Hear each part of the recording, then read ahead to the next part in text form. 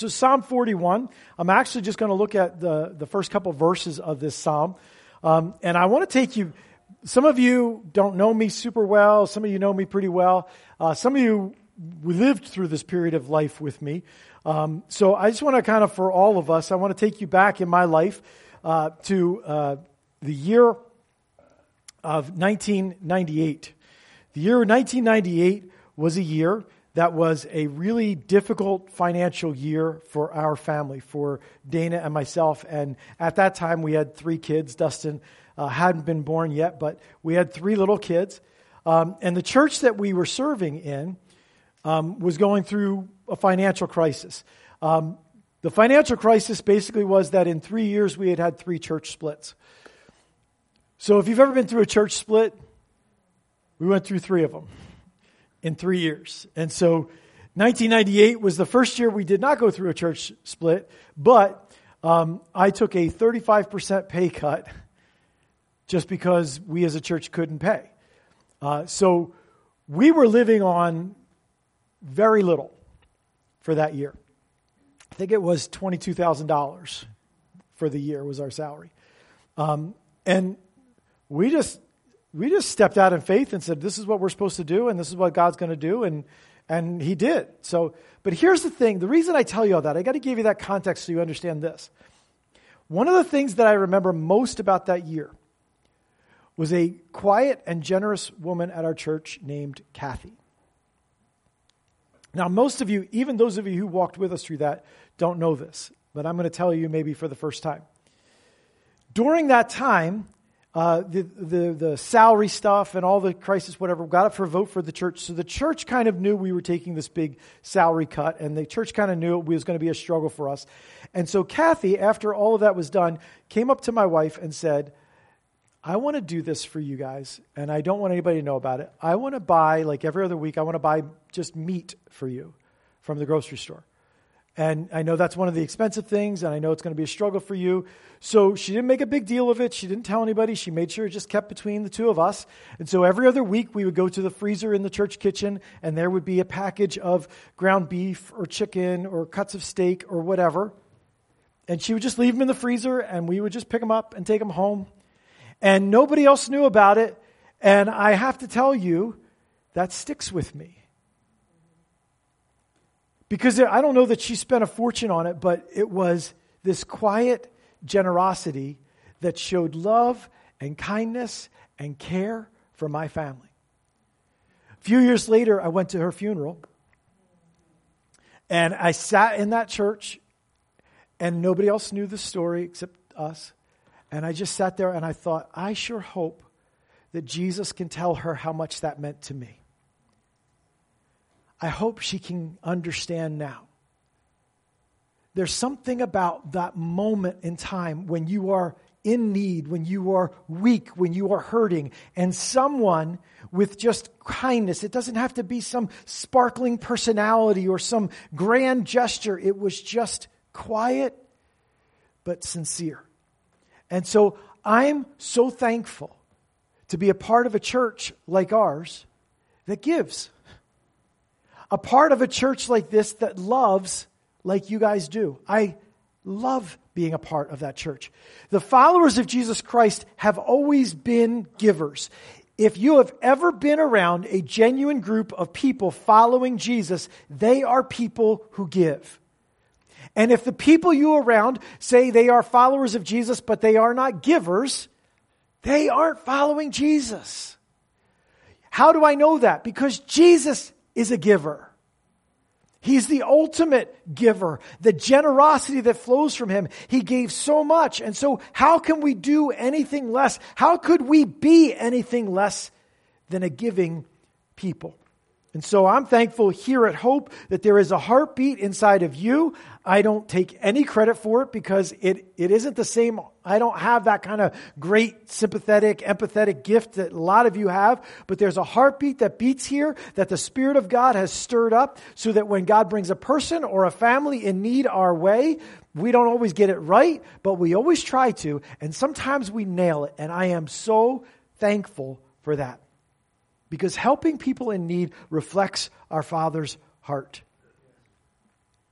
And by the way, the one that we say we follow, the one we name ourselves after, Jesus Christ, Christians, said we'd be known by how we help people who are hurting, by how we love.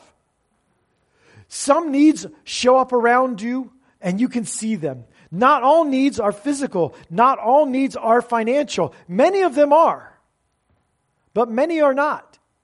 And so we give to people in our church. Here at Hope, we collect food and we have a pantry and we hand it out, and we collect money when we need to for somebody who's in trouble, and we hand it out. We give to people in our church. We know that there are needs in our church, and we try to do what we can to help people in our church because we believe with all of our heart it reflects the love of God. We give to those in need outside of our church. It's one of the reasons that we love what Seeds of Hope is doing and other ministries that we get to be involved in with Operation Christmas Child and Kids Alley stuff and places that we can share with people we don't know. People who are far away. People who can never give back to us. And then we give personally, because not everything is about us as a church collectively doing something. There are times where you represent Jesus in your life in just an individual way because God has called you to do that. And so I want to take you to Psalm 41 because that's the theme we see so often in Scripture, that this is the way we ought to live. In the Old Testament, it was a big deal that God's people were generous with those who were in need. It was so much of a big deal that if you read through the book of Deuteronomy, you will find several chapters on the idea that when you harvest, when you go out and you've put all the work in and you've paid for all of the seed and all of the workers and laborers and all that, when you go out to harvest, you are not to harvest everything. You are to leave some behind because there's a stranger or there's a poor person who's supposed to come by and be able to get some food from you. Because why? God's saying, I gave you this food. Recognize that and live like I gave it to you, so you are generous with other people.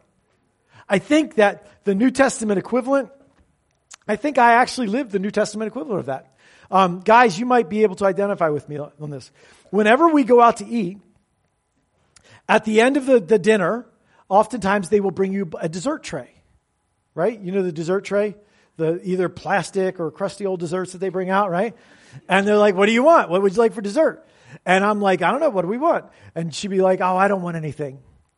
Right? I'll just have a bite of yours.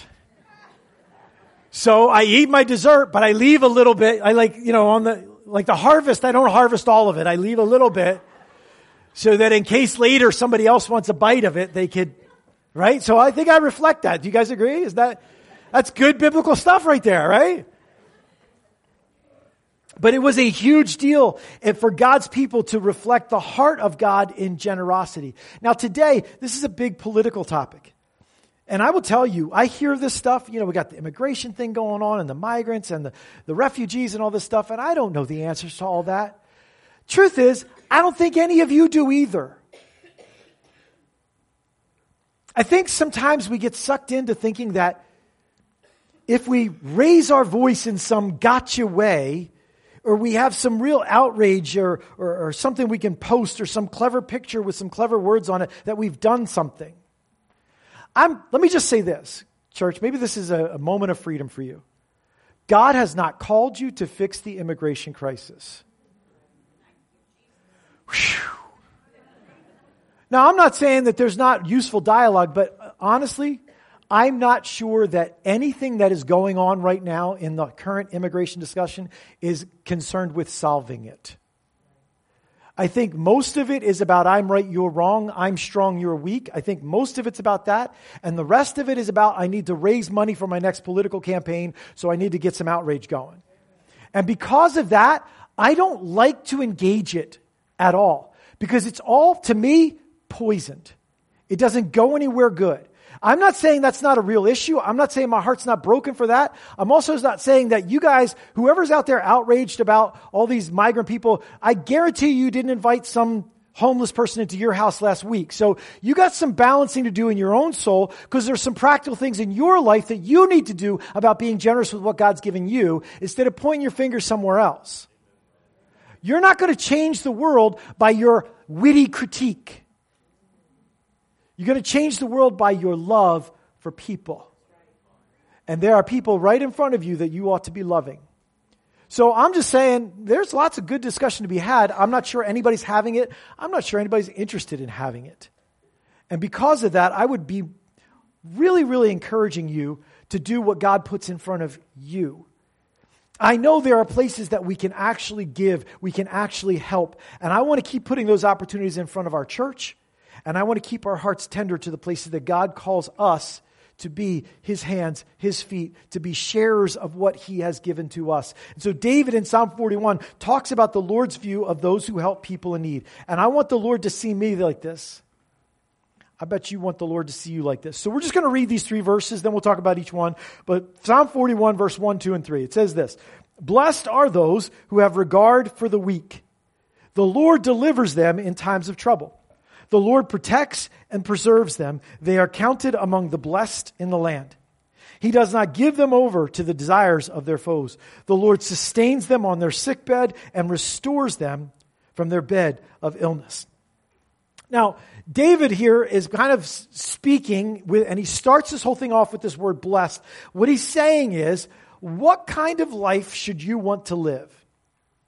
What kind of person should you want to be? And the question kind of is raised, or the challenge is thrown out there with this word blessed. What does it mean to be blessed? Are you blessed? Well, if I ask you that question, what do you look at to evaluate whether or not you are someone that God has blessed? In part, this word can mean someone who is happy. In a deeper sense, it means someone who is clearly and visibly filled with joy. Someone that people around look and say, that person, wow, they're really living the life.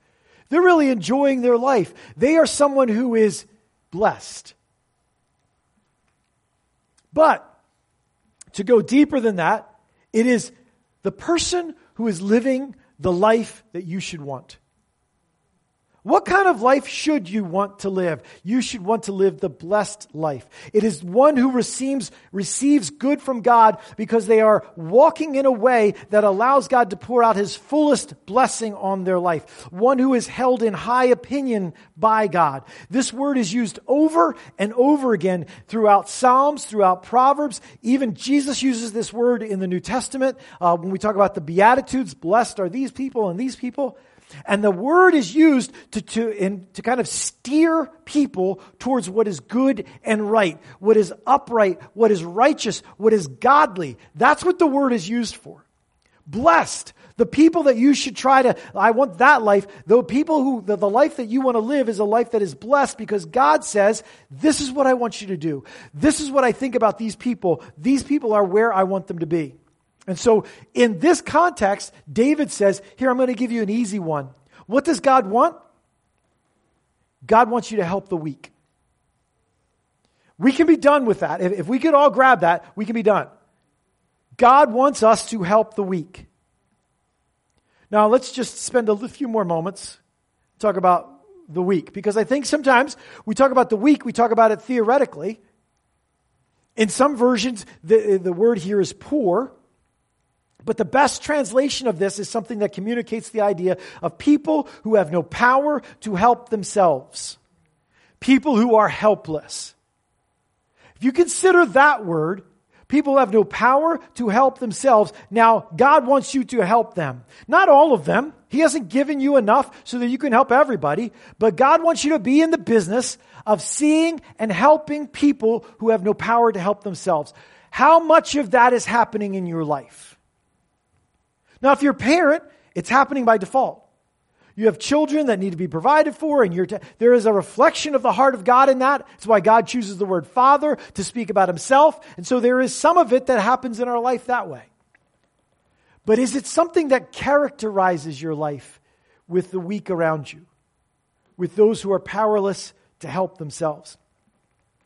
The idea here is that we are to have regard for them. The idea of regard is to seek to understand what it is like to be them and to have a heart for them that you would wish they would have for you if the positions were reversed. An understanding heart. Can we say that we have that to the degree that we need to? Or is there room to grow?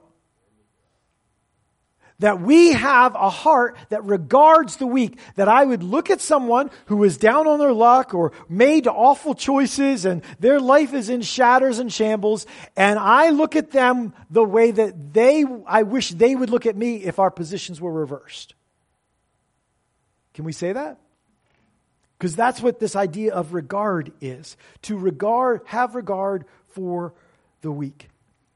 It means a heart to help. A heart of grace instead of criticism. A heart of hope instead of judgment or dismissal. It means a heart that doesn't look around in church and say, what's everybody else doing wrong that I should tell them about? A heart of grace. A heart of kindness. A heart of gentleness. I'm not saying there's not times for hard discussions. Hey man, you're doing this and you're blowing it. But I am saying I'm not looking for that. I'm not eager and hungry for that. I'm eager to help somebody. We interact with these opportunities. Maybe you don't recognize them, but think with me. When do you find yourself in a position of advantage where you could help someone who doesn't have the power to help themselves? Some of you are young people. Some of you are teenagers. You go to school. And you have your friends. Do you have an eye for people who don't have any friends? To have regard for the weak. Hey, you know what? Why don't you come over and be a part of our group? Or if my group won't accept you, I'm going to make our own new group over here. Christian young people should have regard for the weak. Do you? Or are you just glad that you got your friends? It could be very practical. You talk to someone after church who lost their job and you say, you know what? I want to pay a bill for you.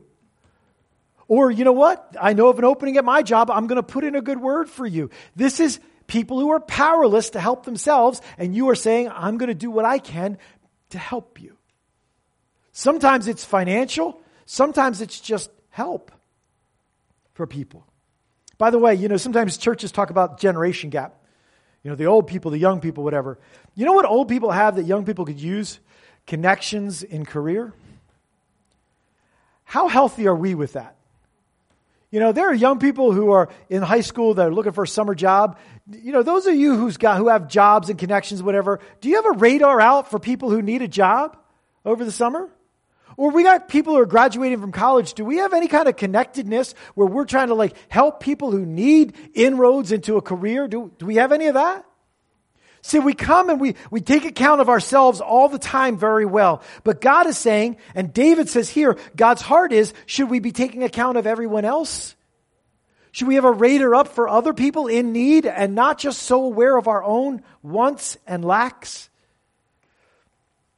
I would say to you today, if you've had conversation as you came into church today with any significant number of people, more than a handful or just a handful, you've probably already talked to someone today who is carrying an overwhelming load beyond what they ever imagined they'd be facing. Do you know that? In our church, right now, in these seats all around you, are people who are probably carrying a load that they think will crush them. They're not sure they're going to make it. Maybe church is not all about you. Maybe life is not all about you.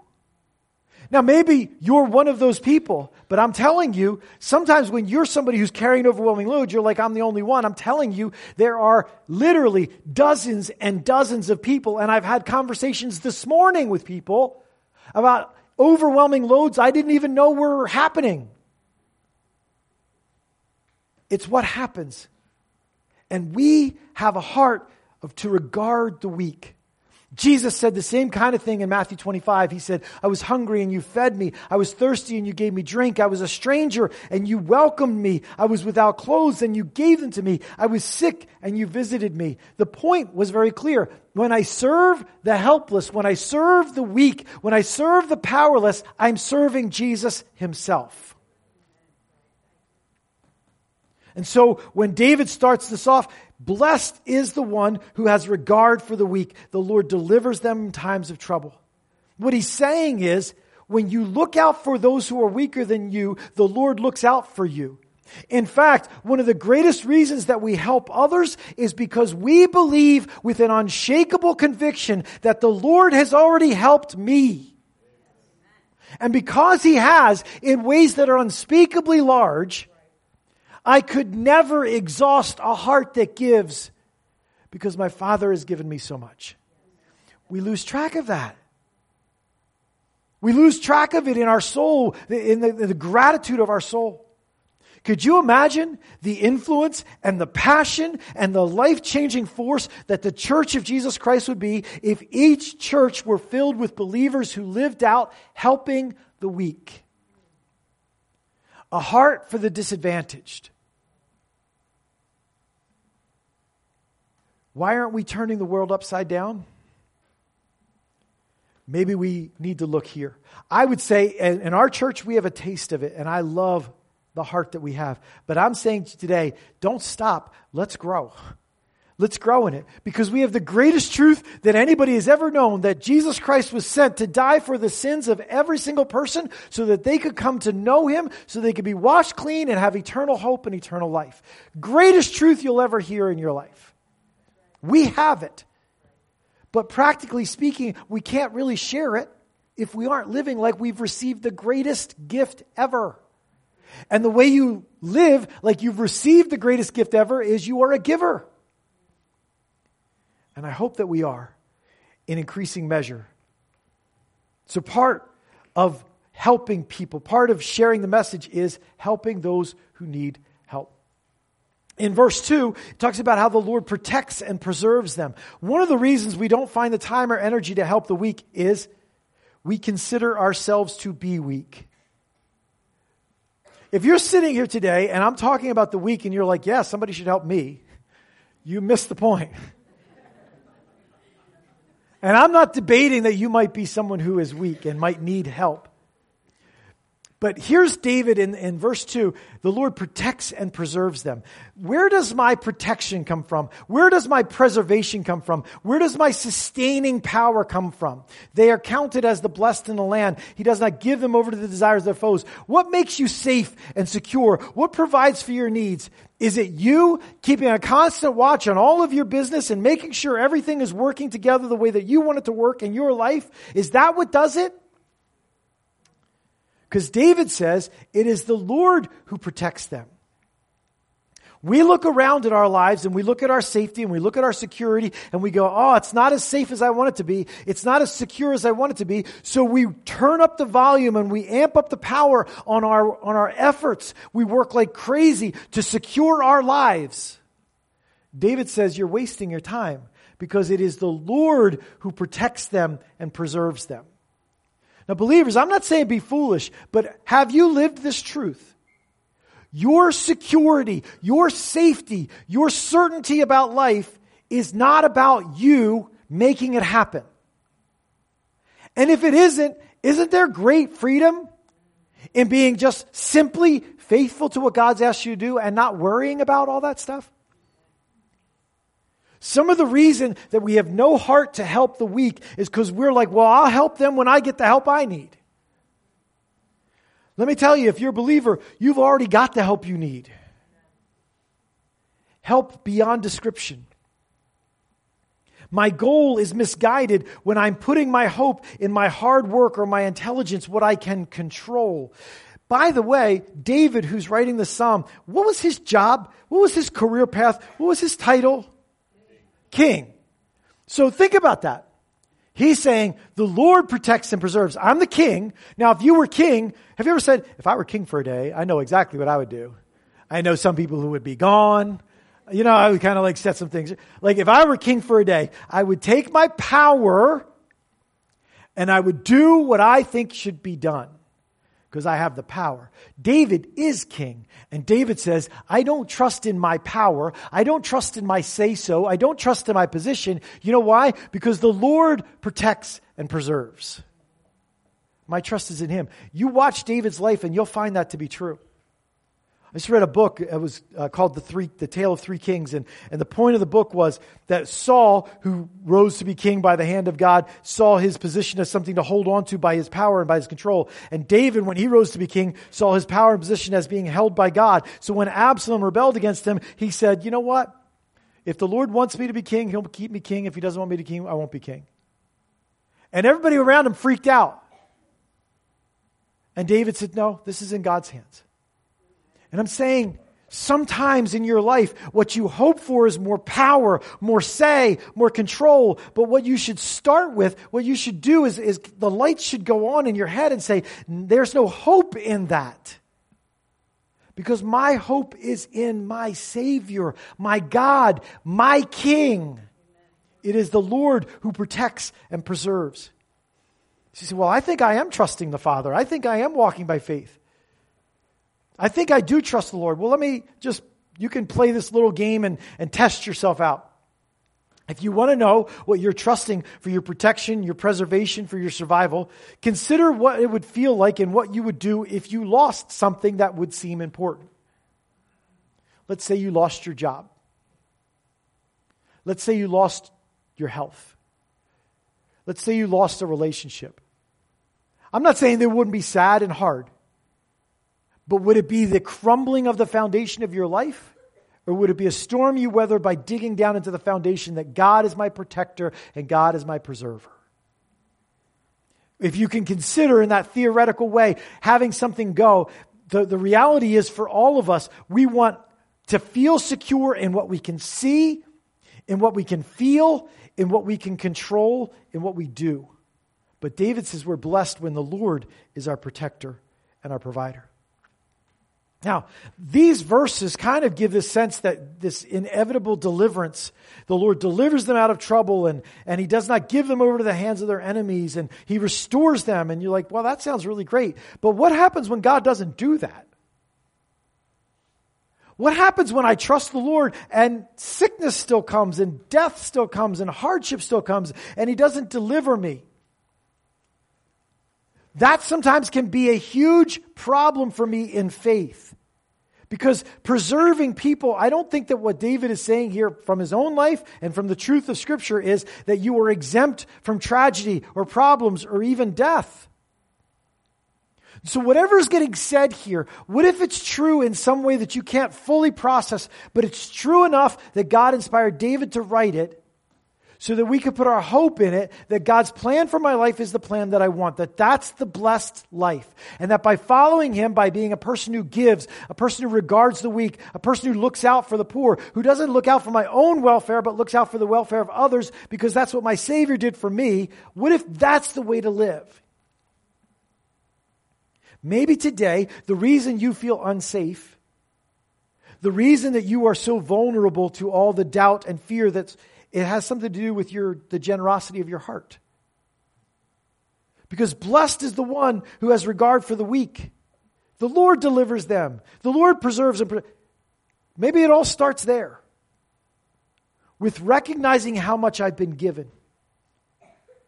Recognizing how much God has done for me. And responding to it. The last verse there is about a sickbed. And this is probably written at the end of David's life. Many see it as an opportunity to throw David aside and take power. You can read the whole soap opera in 1 Kings 1. This son wants to be king, and this son wants to be king, and this mom comes his way, and they're all trying to wrestle power. Because David, who was strong, is now weak. He is old, and he can't do it for himself anymore. And so he is the one who has, all these people ready to pounce. So David writes a song about a sickbed and about who is watching over his life. He says, when I was young, when I had power, when I could do whatever I want, I tried to watch over the weak. And so I believe now God will watch over me. David didn't wait until he was desperate and had no choice. He chose to help the weak when he didn't have to.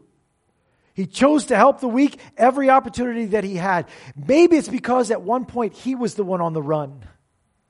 If you've ever been in need, it gives you a heart for people in need, doesn't it? Saying connect to that. Let's connect to that. In a very real and visible way, we are called to share Jesus with people by sharing how He cares about them, by how we care for them. This is a principle that is throughout Scripture from basically the first pages through the last page. Sometimes our care, the way we share Jesus, is we share Him with believers who are in hard times. people in our church family or Christians that we become connected to, and we share the love of Christ with them, they are not exempt from needing us to care for them, to look out for them, to have regard for them in their weakness. Other times, it's the ones who don't know Jesus, the ones who are far away, and the struggles of their life have gotten in the way of them seeing any hope. And maybe the hope that we give them in a physical realm is the opportunity for them to see hope in an eternal realm. I think sometimes God brings people our way that clearly do not deserve help, just to ask us if we are now judges. People who have received grace have now set themselves up as people who don't need it anymore and aren't interested in it. And so the people who don't deserve it, they've made horrible choices and they've made decision after decision and their life has gone away and they've thrown away opportunity after opportunity. They don't deserve it. I'll pray we'll remember we didn't deserve it either. I pray that we will walk in generosity. I pray we will walk in humility, especially as we follow Jesus who chose both.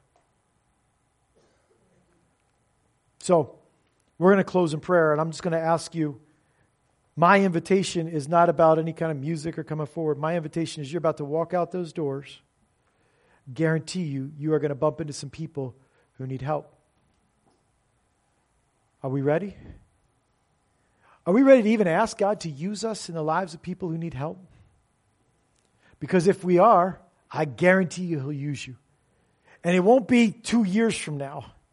It might be 2 minutes from now. But I pray the people of God will be ready to be people who believe that blessed is the one who has regard for the weak. Their hope is in the Lord.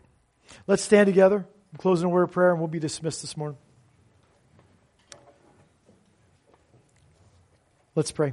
Father, we bow before you now, reminded again about your love for us. You have been so good to us.